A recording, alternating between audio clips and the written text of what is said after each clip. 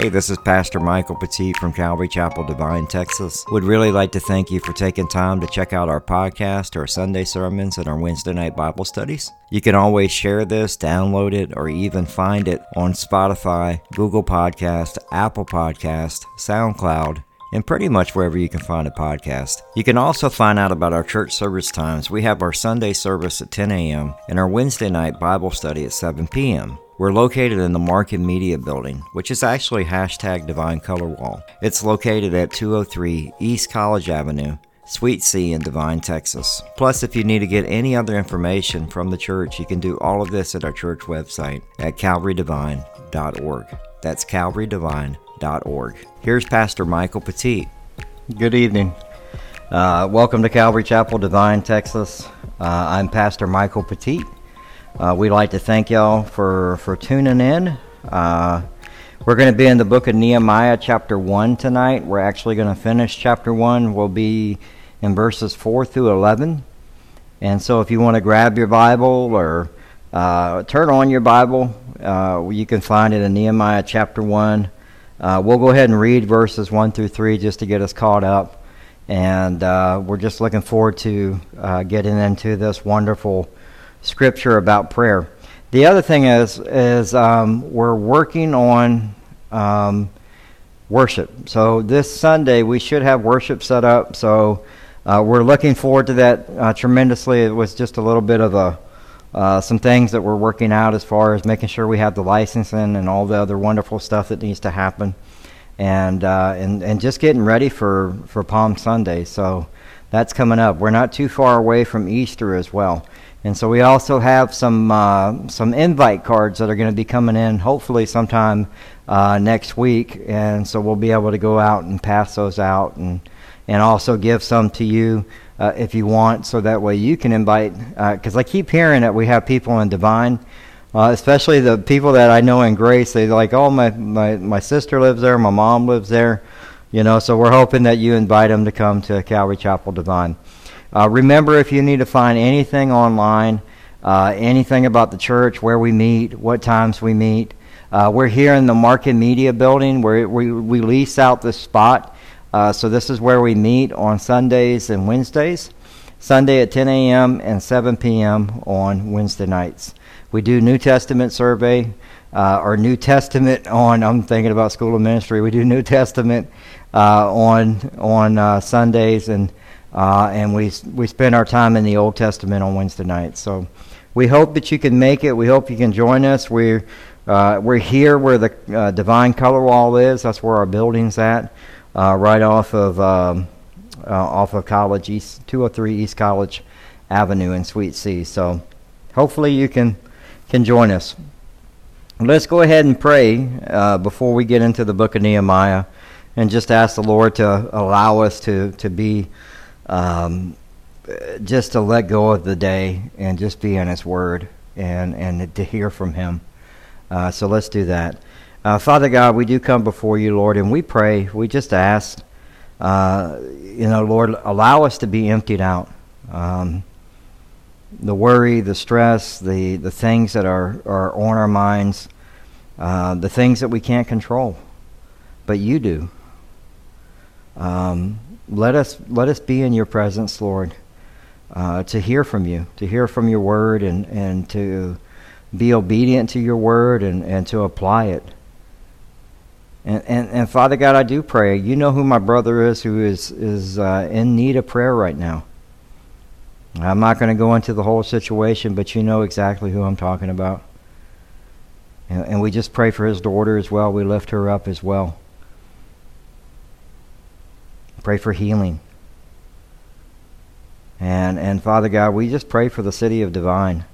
We thank you so much for the opportunity to be here. We pray for people to come. We pray that you would, as my wife reminded me this past Sunday, that we pray that the Holy Spirit would urge and move them to come to church. And Lord, we know that there's a need here. We know that there are people hurting and lost that need to hear the gospel for the first time. But we just pray and we just ask, Lord, as we focus tonight on Nehemiah, we're going to learn about prayer and the importance of it in our lives as Christians and followers of Christ. And so we just ask, Lord, that we would be attentive to your word, but not just be hearers, but be doers. And we thank you so much for all that you're doing. We ask these things in Jesus' name. Amen. All right.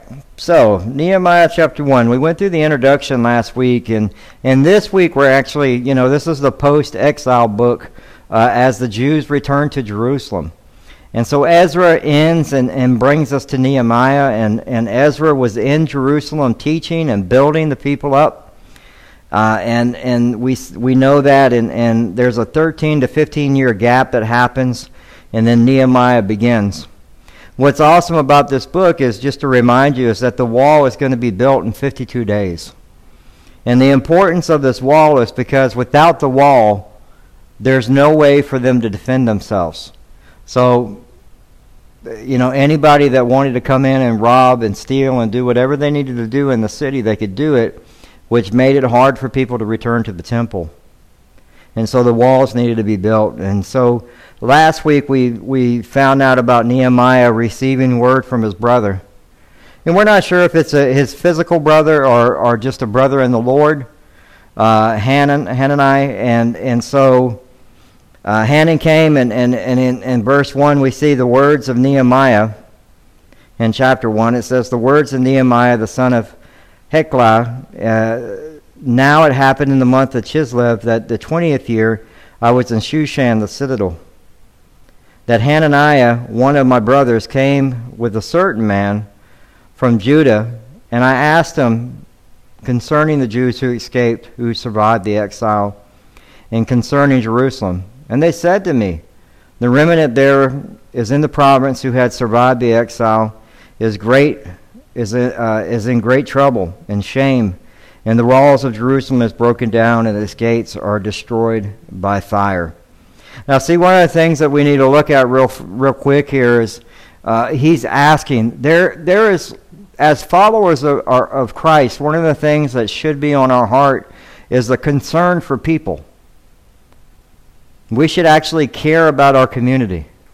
And actually care about the people in the community and have compassion and concern when others are hurting or when they're in need of prayer or something's going on. But the question we have to ask ourselves are we too busy to do anything about it? Has your heart become calloused and you just go, I'm sorry that they're going through that? Or would you actually reach out and pray for the person and try to see if there's anything that you can do to help them out?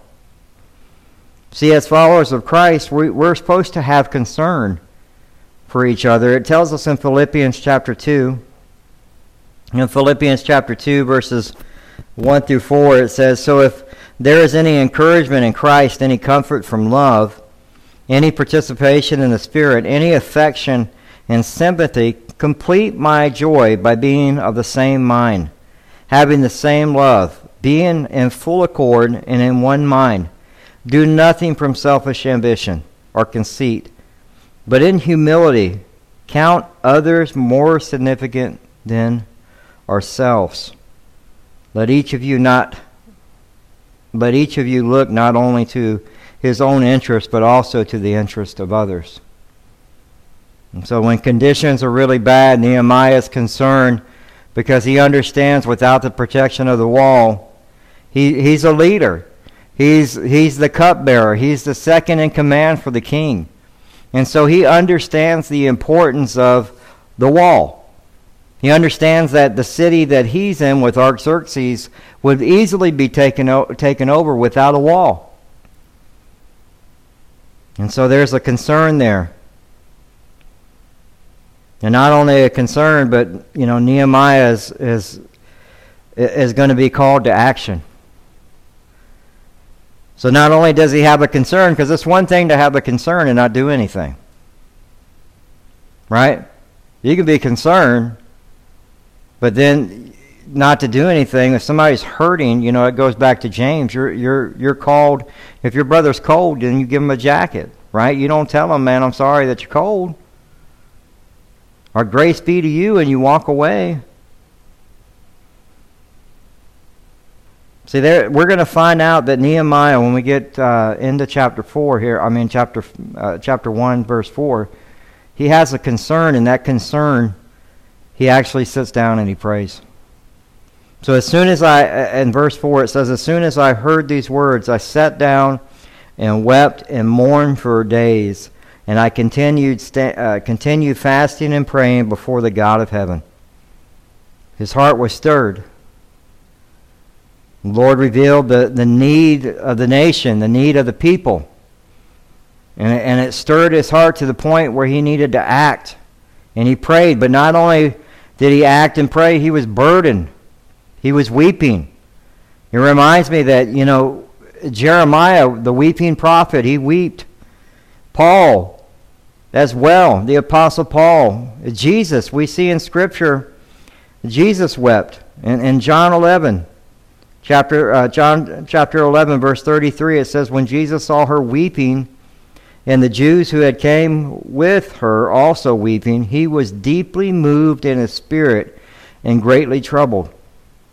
And he said, where have you laid him? He's talking about Lazarus. And they said to him, Lord, come and see. And Jesus wept. So the Jews said, see how he loved him.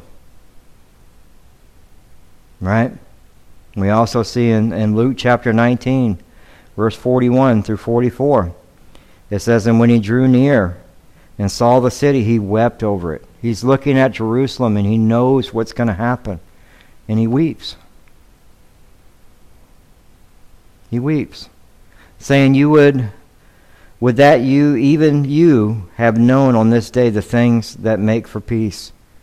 But now they're hidden from your eyes. For the days will come upon you when your enemies will set up and barricade around you and surround you, and hem you in on every side and tear you down to the ground, you and your children within you, and they will not leave one stone upon another in you, because you did not know the time of your visitation. And so Jesus wept over Jerusalem. And see, has your heart gotten so callous that you don't get moved anymore when you see somebody hurting? You think about all the kids that are coming in on the border and unaccompanied. Where are their parents? How scared they have to be. Are we moved, or do we have a callous heart and saying, well, we got what we deserved because, the president said for them to come? We have to understand that there's a call and a need that's happening right now on the border. And we have to be moved. We can't become callous. In Romans chapter 12, verse 15, it says, rejoice with those who rejoice and weep with those who weep. And so we see Nehemiah is weeping. But he's praying before God, and praying before the God of heaven. And you can tell when somebody is very serious about the Lord is because the first thing they do is pray. Like you tell them what's going on, and they say, hey man, let's pray. Let's pray about it. Who do they go to? They go straight to God. That's what Nehemiah did. Because he knows the only person that can really fix this right now is God. He can't do anything right now. He can't leave his post without God making some moves. So he didn't just jump in and get up and try to fix stuff. Like that's easy for us to do right now because we're a small church and we're thinking, okay, well we got to do this and we got to do this. And it's like, we need to be praying. We need to be praying for people to be moved. It's just like my wife said, we need to be praying for the Holy Spirit to nudge them and wake them up and say, you know what, I'm going to go ahead and go to that church. Now, I don't care if it's our church. I just want them to go to church, to hear the Word of God. But we have to have that instance of praying instead of trying to fix a program or we can have an event. But that's the problem with the church. The church is having too many events that are for the church and not for the community of the lost. He's going to seek God for his wisdom, seek God for his direction. He wants God's guidance for his life and how he's going to handle this problem. Because it's not his problem, it's God's. He just has the yearning and the burning for the people of God and for the nation of Israel. And Nehemiah doesn't just spend a day in prayer. Nehemiah spends months praying for this. Months. And so one of the things that we know is that when we're called, love is an action. You have to actually answer the call at some point. In 1 John chapter 3, verses 16 through 18, it says, "By this we know love, that he laid down his life for us. And we ought to lay down our lives for our brothers. But if anyone has the world's good and sees his brother in need, yet closes his heart against him, how does God's love abide in him? Little children, let us not love in word or talk, but in deed and in truth." We're supposed to love in word, not word or talk, but in deed, in truth. Love is an action. I've had many people tell me, "I'm going to pray about it," and I never hear from them again. And I always wonder, did they ever pray about it? I was thinking about serving, I'm going to pray about it. Yeah, somebody, hey, you want to be a part of the security ministry or something? I'll pray about it. And you check with them 2 months later, you still praying, bro? Because at some point, love is an action, you're called. You know, if God's putting that on your heart, you need to step out and do it. And so he goes to the Lord in prayer, and now we get to the meat of the prayer. We get to the marrow of the prayer, so to say. And we see it in verses 5 through 11. And it says in verse 5, "And I said, O Lord God of heaven, the great and awesome God, who keeps covenant and steadfast love with those who love him and keeps his commandments." I want to make sure y'all get this. The first thing he does, he acknowledges God. He acknowledges God. It's a reminder to us that, when we talk about prayer, it's adoration, confession, thanksgiving, supplication. Adoration is actually to remind us that we're coming before a great and awesome God, to reflect in the faithfulness of God. And the other part of that is when you adore God, you're understanding that there's no problem a great and awesome God can't fix. There's nothing impossible for him. But we come in a rush, we come in a hurry, and we need to be careful with that. This is one of my favorite verses in Revelation chapter 4, because this is happening now. Now, I really don't think we get this at times. In Revelation chapter 4, verses 6 through 10, and I want you to think about adoration as we read this. "And before the throne there was, as it were, a sea of glass like crystal. And around the throne, on each side of the throne, are 4 living creatures full of eyes in front and behind. The first living creature like a lion, the second living creature like an ox, the third living creature with the face of a man, and the fourth living creature like an eagle in flight. And the 4 living creatures, each of them with 6 wings, are full of eyes all around within, and day and night, they never cease saying or to say, Holy, holy, holy is the Lord God Almighty, who was and is to come." That's happening right now. And so when we come before God, adoration, and this is something I do, I rush into prayer sometimes. Now I understand there are going to be times, and we'll look at this next Wednesday. We'll look at it next Wednesday when we actually see where you have to pray in a hurry. Nehemiah does that. But what we're doing is like when we come before God in our time of prayer, and we're going to talk about that this weekend as we look at, We talked about the sun, the salt, and the light. We talked about knowing the sun. We talked about being the salt and the light. And the next thing we're going to talk about is growth in our relationship with Christ. And one of those things that we're going to talk about is go to the Lord in prayer. Go to the Lord in prayer, understanding adoration that Nehemiah is saying, hey, I'm coming before this great and awesome God, and I'm going to adore Him before I get into the meat of what I need to pray for. The first thing I'm going to do is go to Him. And that worship's happening right now. So every earthly thing fades into the background, right? As we pray. As we pray. We're on the edge of prayer. We're in the presence of God. We're in the presence of God, and I don't think we get that. I know at times I don't. So I'm telling you, this is something I need to work on. I can rush into prayer sometimes, and it's wrong. I need to have a constant emphasis on understanding that when I'm in the presence of God, I'm witnessing for Christ and serving for Christ, and it's important to worship in prayer. We don't spend time worshiping Him, praying in adoration. To worship means to ascribe worth.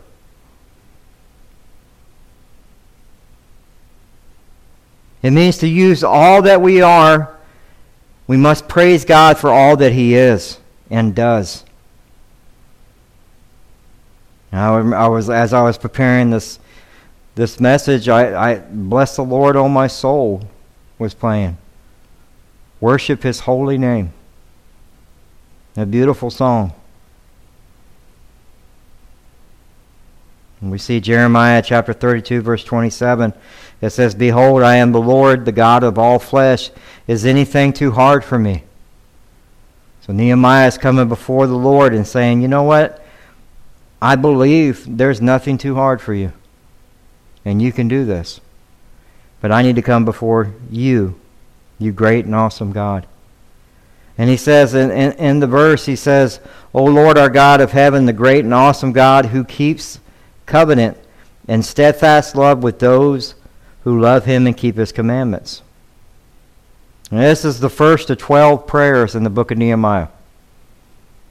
We see in John chapter 15, verses 9 and 10, it says, as the Father has loved me, so I have loved you. Abide in me. If you keep my commandments, you will abide in my love, just as I kept my Father's commandments, and I abide in His love. And one of the things that we know is that obedience actually produces a deeper relationship with Jesus Christ. When we're obedient to the Word of God, when we're obedient to what God's calling us in the Spirit, it's going to deepen that relationship. The Son wants us to have an intimate love relationship with the Father. And He's telling us, you know what? He goes over and says, you know what? Lord God keeps His covenant and His steadfast love, and those who love Him keep His commandments. So if you love Him, are you going to keep His commandments and obedience? And he says in verse 6, let your ear be attentive and your eyes open to hear the prayer of your servant, that I now pray before you day and night for the people of Israel, your servants.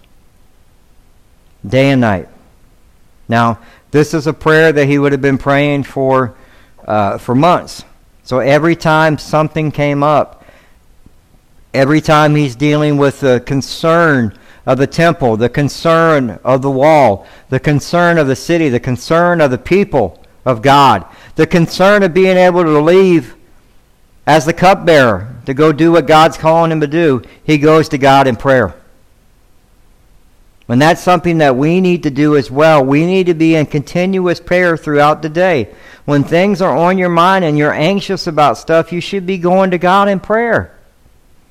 And don't be afraid to reach out and ask somebody to pray with you. In 1 Thessalonians 5:17, you know the verse very well, pray without ceasing. Pray without ceasing. That's what Nehemiah is doing.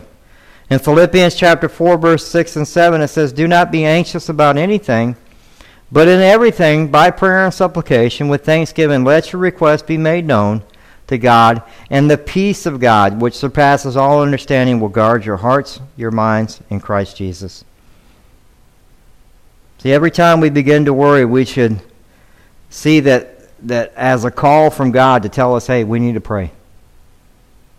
We start worrying about something, or something's on our mind, or we're stressed out, we need to pray.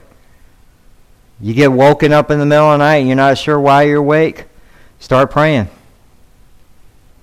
I'm sure we all have people that we need to pray for.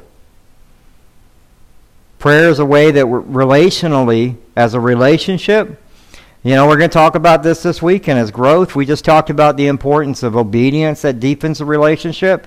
The other thing that does that is prayer. It draws in the invisible spiritual realm into the visible physical reality. And the sobering truth, the more you worry, the less you pray.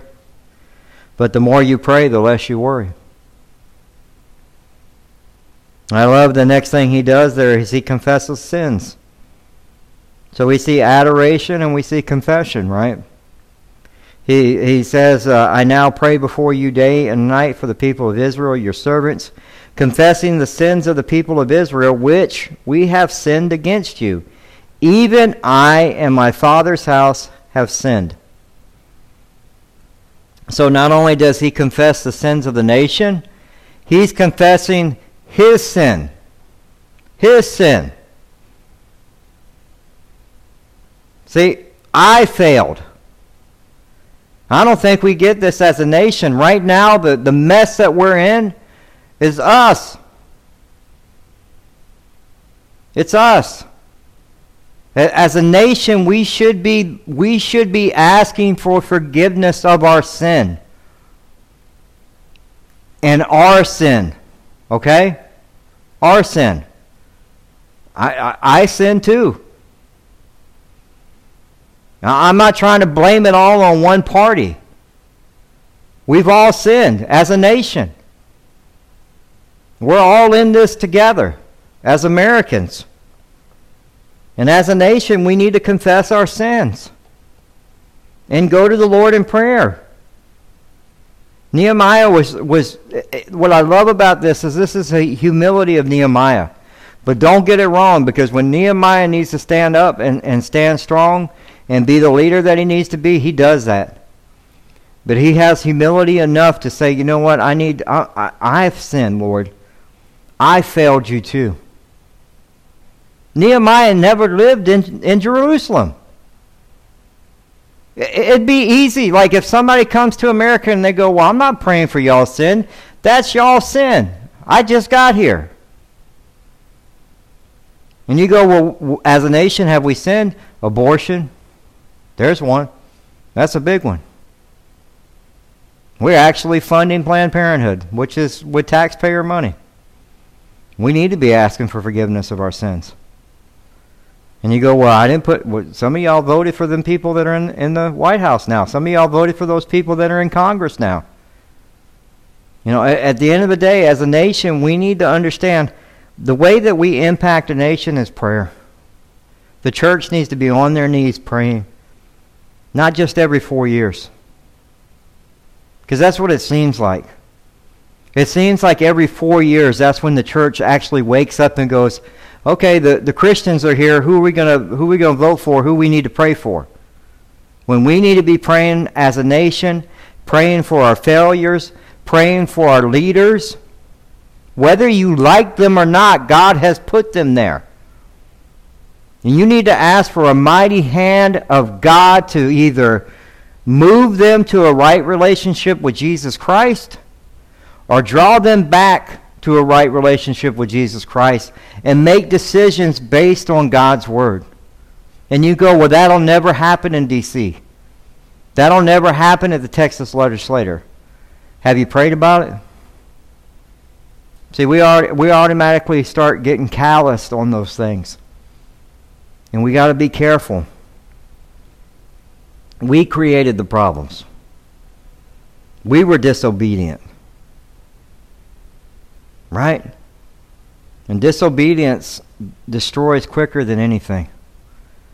And we've seen how quickly the nation's fallen. Just, it almost seems like it's overnight. Just in the last 6 months. And so we need to be praying. What does Jesus do? As he starts his ministry, in Mark chapter 1, verse 14, it says, "Now after John was arrested, Jesus came into Galilee proclaiming the gospel of God and saying, 'The time is fulfilled, the kingdom of God is at hand. Repent and believe in the gospel.'" That's what the church needs to get back to doing. Sharing the gospel of Jesus Christ. Repent, because the kingdom of God is at hand. We need to confess our sin. Now, you have to understand that it just takes one sin for you not to be found guilty. And you have, the only way that you get to heaven is through Jesus Christ. And you have to seek forgiveness for those sins. And Jesus died on the cross. That's what we're going to be going over when we look at Palm Sunday and Easter Resurrection Sunday, as we talk about why God went to the cross and why he was resurrected. It was so that way you could have eternal life. So you could be forgiven of your sins. But you have to repent and believe in the gospel. And as a church, that's something that we need to start getting back to. Is preaching that the blood of Christ, the only thing that's going to cause you to be forgiven of your sins is Jesus Christ, what he did on the cross for you. And that to understand that if we don't choose to follow him here, the choice is made for you.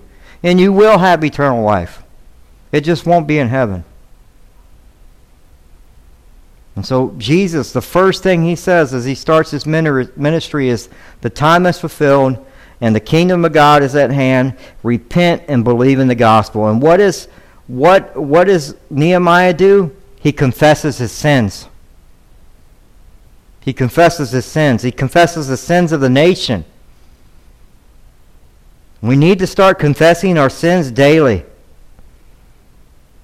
And I love that. "Even I and my Father's house have sinned." He doesn't blame other people.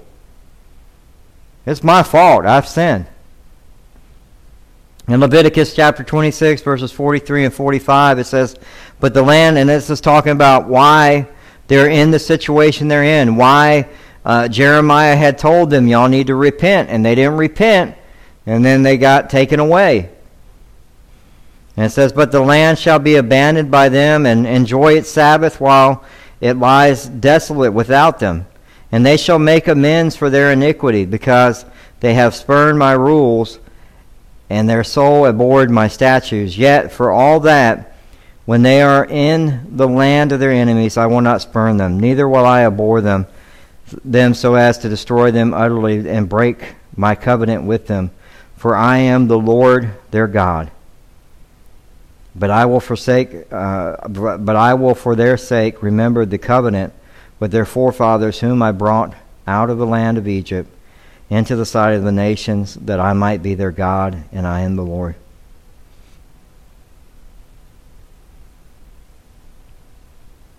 He's saying, you know what? No matter how far y'all get away from me, you're still my people. But you have to repent.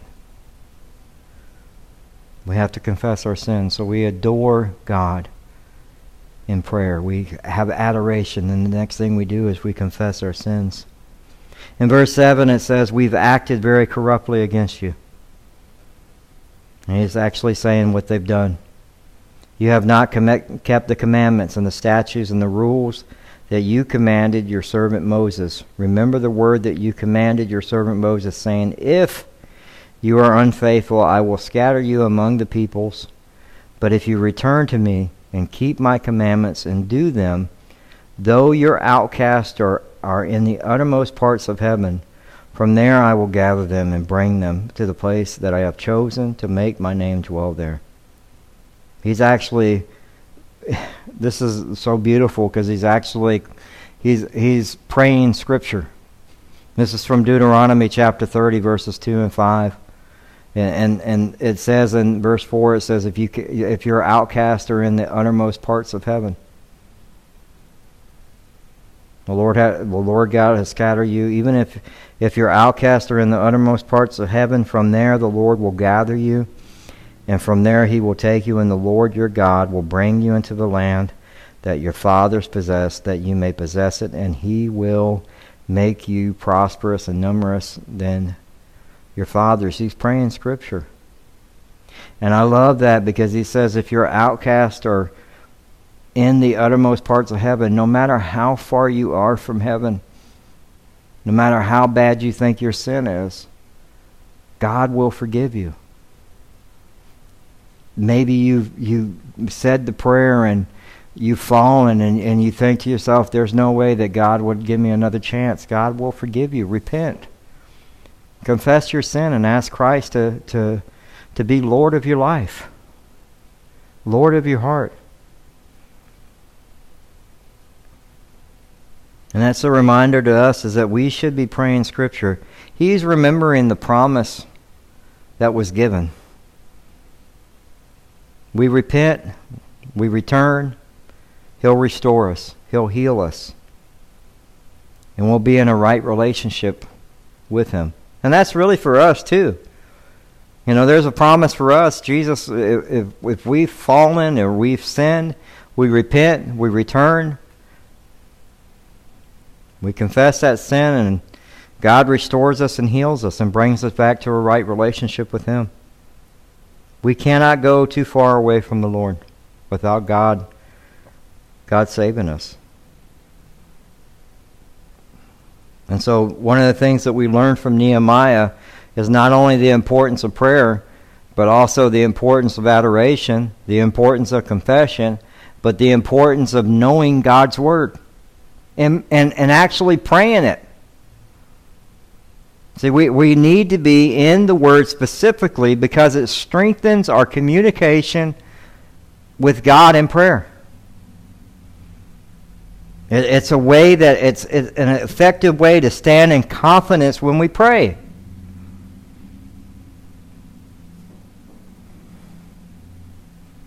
Now, I don't understand why Christians don't pray the principles and truths of God's Word. He's the covenant keeper. Right? Are we going to actually pray God's Word? That's something for us to look at and to understand. It strengthens our communication with the Lord. In verse 10 it says, "They are your servants and your people, whom you have redeemed by the great power and by your strong hand. Lord, these are your people. Redeem them by your great power and strength. These are your people you love." These are your people, Lord. And Isaiah 41:10 is a great verse, and I've shared this verse quite a bit, and it's a great verse to pray. Whatever you're going through, because it's His strong hand that's going to hold you up, His righteous right hand. Isaiah 41:10 says, "Fear not, for I am with you. Be not dismayed, for I am your God. I am your God. I will strengthen you. I will help you. I will uphold you with my righteous right hand." It's the Lord that's going to finish the work. And we need to remember that. It's not our job to do God's work. We need to go to the Lord in prayer first.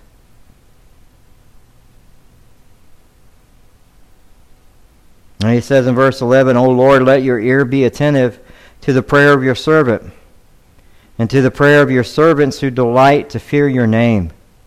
And give success to your servant today, and grant him mercy in the sight of this man. Now I was the cupbearer to the king." He's saying, Lord, I'm your servant.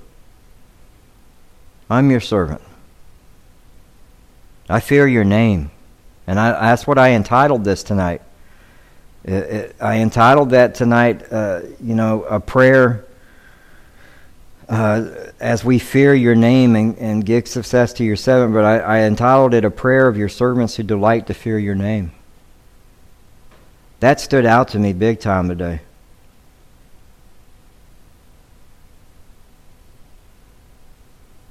It's a prayer from your servants who delight to fear your name. He's going to get into the body of the prayer now. He's actually going to get into what the supplication of the prayer is, right? But I love that he says, look, Lord, I fear your name in reverence. I adore you. You're the great and awesome God. You're the only one who can fix this problem. And I need your help. And that's what he's saying here. Give success to your servant today. And grant him mercy in the sight of this man, the king, King Artaxerxes. Right? Because why? I was the cupbearer to the king. Remember I told you last week, the cupbearer is like being the chief of staff for the president. That's probably the easiest way for us to understand it. He would have been the person that would have tasted, and a lot of us say, well, he just tasted the food of the king. Well, a lot of people wanted to kill the king.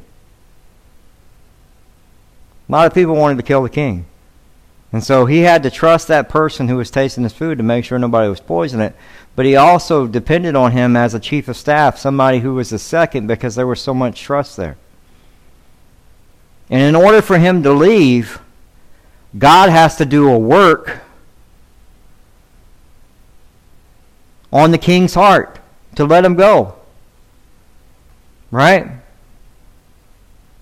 That's the same thing for us. In order for us to come and plant a church in Divine, God had to put it on other people's heart to step into the positions that we were in. I used to teach men's study. God put somebody in place for that. You know, I help with the website. God put somebody in place for that.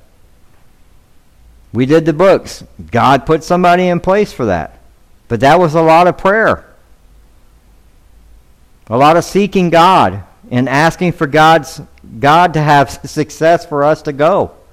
It's what God did. And God granted mercy for us to be able to come out here. But that's what he's saying in this supplication, the prayer. He's like, hey, in order for this thing to prosper, it can't be done in my human strength. I can't fix it.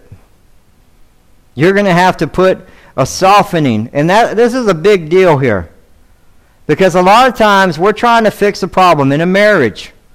We're trying to fix a problem in a family. Right? And it starts with prayer because that person's heart is calloused.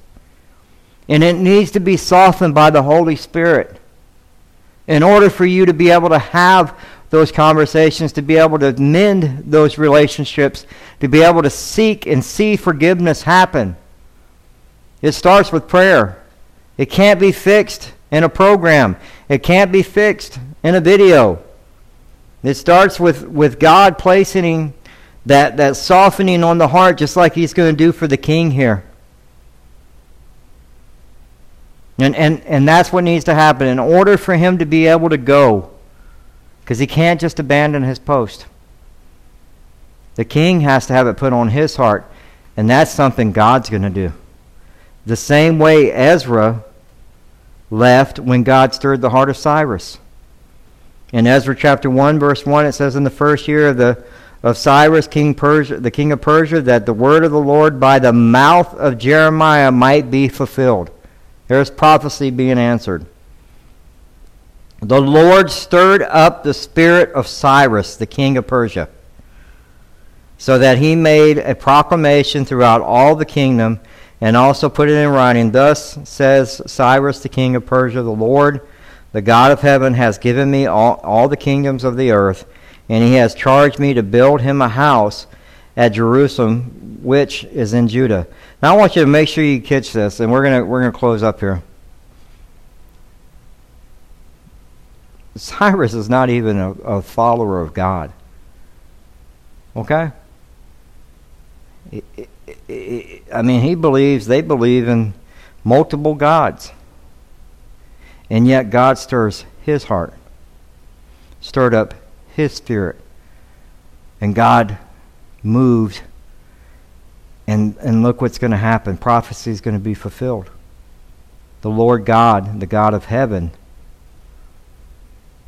has given me all the kingdom of the earth, and he has charged me to build him a house in Jerusalem, which is in Judah. Whoever among you, all of his people, may be God be with him, and let him go up to Jerusalem, which is in Judah, and rebuild the house of the Lord, the God of Israel. He is the God who is in Jerusalem. Let each of the survivors, whatever places his sojourns, be assisted by the men of his place with silver.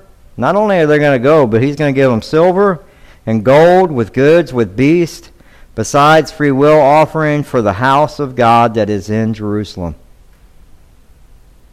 Proverbs 21:1 says, the king's heart is a stream of water in the hand of the Lord.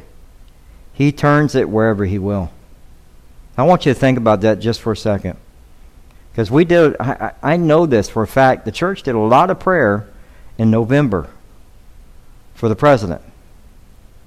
But is the church with the same, I'm so used to hearing the word ganas, that you have that desire to actually, are you going to have that desire, that same desire you had in November, do you have it now for Biden? Now look, I don't like the guy that much either. But that's who God's put there. And for the life of me, I can't understand Congress or the Senate. I'm talking Republicans and Democrats. Because it seems like they're only there to line their pockets. But when I read this in Proverbs 21:1, the king's heart is a stream of water in the hand of the Lord, and he turns it wherever he wills. And that makes me understand that, I need to be praying for my government. I need to be asking God to have a mighty movement of revival sweep through the Congress, and a mighty move of revival sweep through the White House. And if there's evil being done, expose it. And see people turn to God.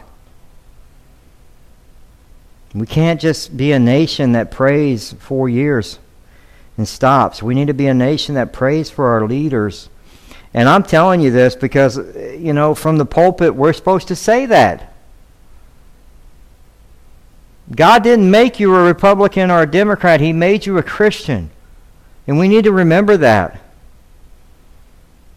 And so we need to be praying for our government. It's in shambles right now. It really is. We need to be praying for it. We need to be asking for God to move and stir the heart to do what's right in the Lord's eyes for our nation, for every American. Because what we do as a nation impacts the world. And if we're turning to God, it's going to impact the world. If there's a revival in Congress, there'll be a revival in the United States. But the revival has to start with us. There has to be a revival of prayer maybe in your life. We need to stop striving in the flesh. Stop trying to change people's hearts. Trying to force your way of doing things or trying to fix it on your own. You need to allow God to move. And you need to stop playing God. I'm going to say that one more time. You need to stop striving in the flesh. You need to stop trying to change somebody's heart and stop fixing it and forcing it and allow God to move and stop playing God. The Holy Spirit resides in each one of us. It guides and directs us everywhere we're supposed to go and what we're supposed to do. He's the cupbearer, the chief of staff. But you know what? Nehemiah's position, he worked for the government, guys. Hello? He worked for a secular government, for a king who didn't even believe in God. And he had integrity. He was well respected. He had godly character.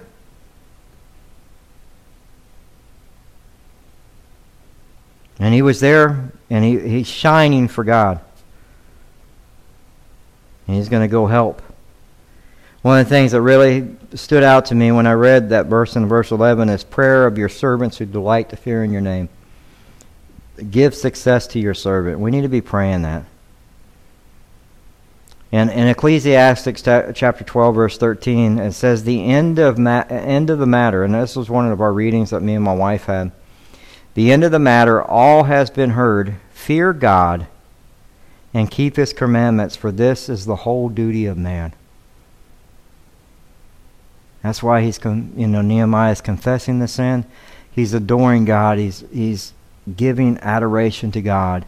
He's confessing his sins.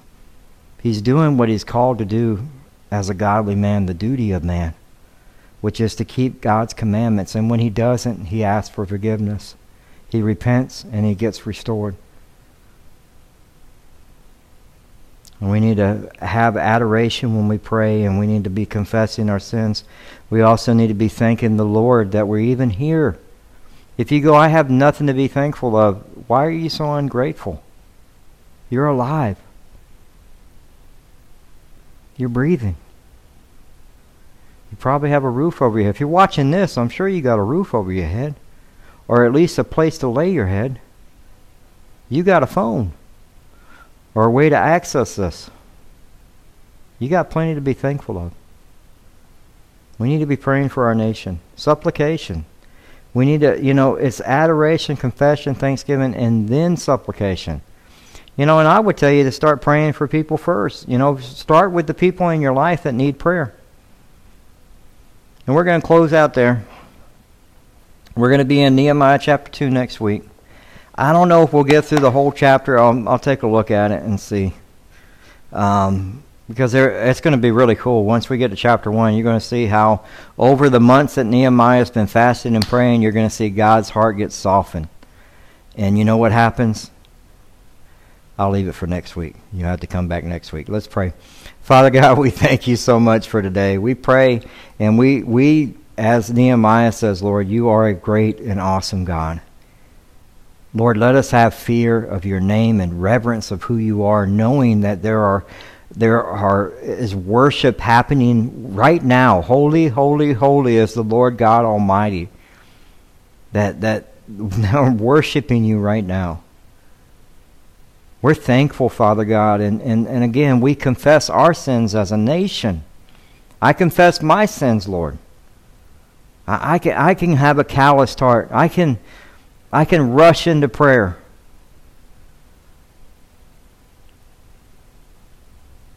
I thank you, Father God, that we even have a building. I came in and I was like, Lord, how long are we going to do it? How many people are we ever going to see somebody show up? And it's like, you know what? We're thankful we have a building. We're thankful we have lights. We're thankful that we can even record and be here. Don't let us become calloused. And forgive me for thinking that. And our supplication tonight, Lord, I'm thinking of 2 young girls that are both in the hospital right now. And they need a mighty, mighty movement of God, Lord. Healing to happen in their lives. We need comfort to be brought to their parents. You know both their names.